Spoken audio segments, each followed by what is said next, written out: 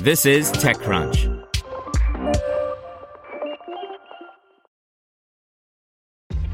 This episode is brought to you by ShipStation. You know, some things take a lot of work, like sending little robots to far-off distant planets. And just as that's challenging, so too is running a successful e-commerce business, especially when there's so much to do. So I want to introduce you all to ShipStation. Now, I love using ShipStation because of its easy-to-use dashboard, which makes managing orders and printing labels a breeze and super smooth. Oh, and the customer service is just out of this world. It's exactly what you need to help grow your business. Sign up for your free 60-day trial at shipstation.com/technews. That's shipstation.com/technews. This is TechCrunch. More headaches for Apple in China as protests erupt at Foxconn by Rita Liao. 2 weeks after Apple warned of production delays in China amid heightened COVID-19 restrictions, the giant is facing more challenges as worker protests broke out at its largest manufacturing partner, Foxconn. Hundreds of workers at the world's largest iPhone plant in central China clashed with the police, according to videos shared over the last few days by Foxconn workers on Douyin and Kuaishou.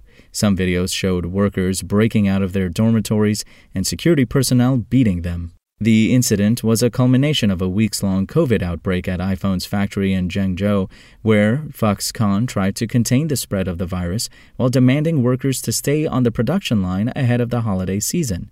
The protest appears to have a number of triggers, including workers being denied bonuses for working in a pandemic-struck environment and fears of staying in the same dorm with infectious peers.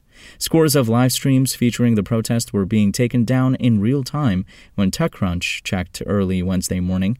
Users were reminding each other to not film big crowds to circumvent censorship. One of the live streamers shouted to his audience, "Please help us spread the word and get us on national headlines." In late October, the COVID outbreak at Foxconn's Zhengzhou factory, which typically has some 200,000 workers, sent people who feared COVID fleeing on foot, according to social media posts at the time. Since then, Foxconn has tried to lure labor back with raised salaries. Local governments across Henan province, where Zhengzhou is located, have been assigned to mobilize residents to join Foxconn. Apple is hardly the only one to be hit by China's ongoing COVID-0 containment policy. Tesla shut down its factory in Shanghai a few times as local cases spiked. Outbreaks in the northern city of Changchun similarly forced automakers like Volkswagen and Toyota to pause production earlier this year. Spoken Layer. To hear everything you need to know about the week's top stories in tech from the people who wrote them, check out the TechCrunch podcast, hosted by me, TechCrunch managing editor Daryl Etherington.